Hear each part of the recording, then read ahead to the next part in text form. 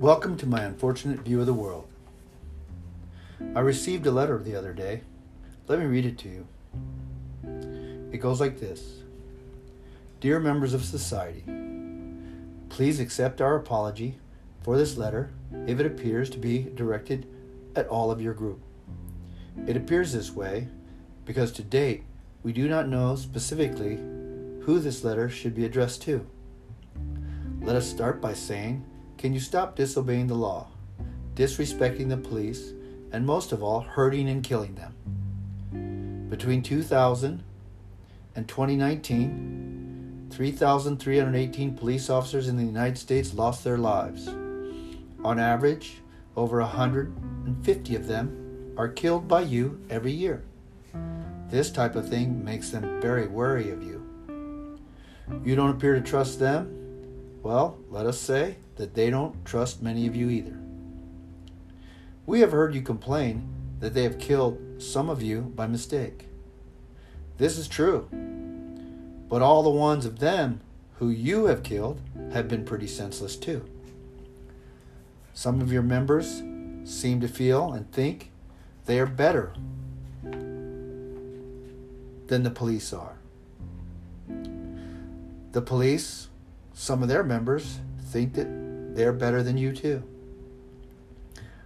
Both of these are partly true. The reality is, some of them are better than some of you. There are a few of them who are not better than most of you. The truth is, some of you have stepped up in many positive ways to help them when the time came. Some of you choose to sit back and watch when violence is directed toward them. Why don't you help when you know they're in the right? They also think many of you hold them to an unrealistic high standard. Perhaps you should hold yourself to the same standard you hold them to. The problem is, the way they see it, is that you don't think they are living up to the standard you set for them. Well, they feel the same way about you. They believe that you have not kept up with your promises to them.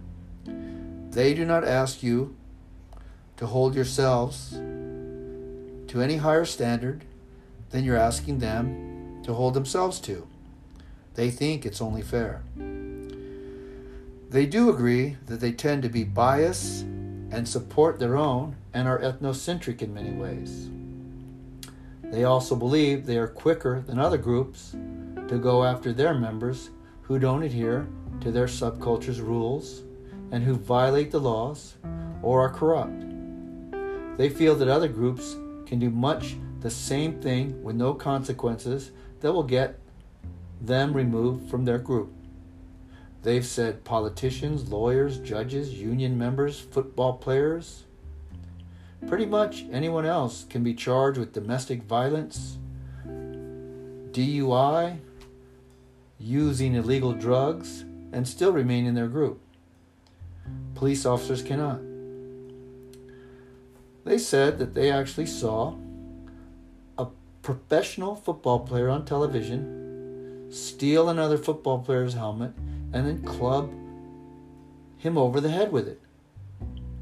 If you stole someone's hard hat, lacrosse helmet, batting helmet on the street and clubbed this person over the head with it and you got caught, you should be arrested for robbery and assault with a deadly weapon. This football player got a 6-game suspension from the NFL. They ask, what about the promises you made to them to obey the law? You promised that if one of them asked one of you to do something, you would comply.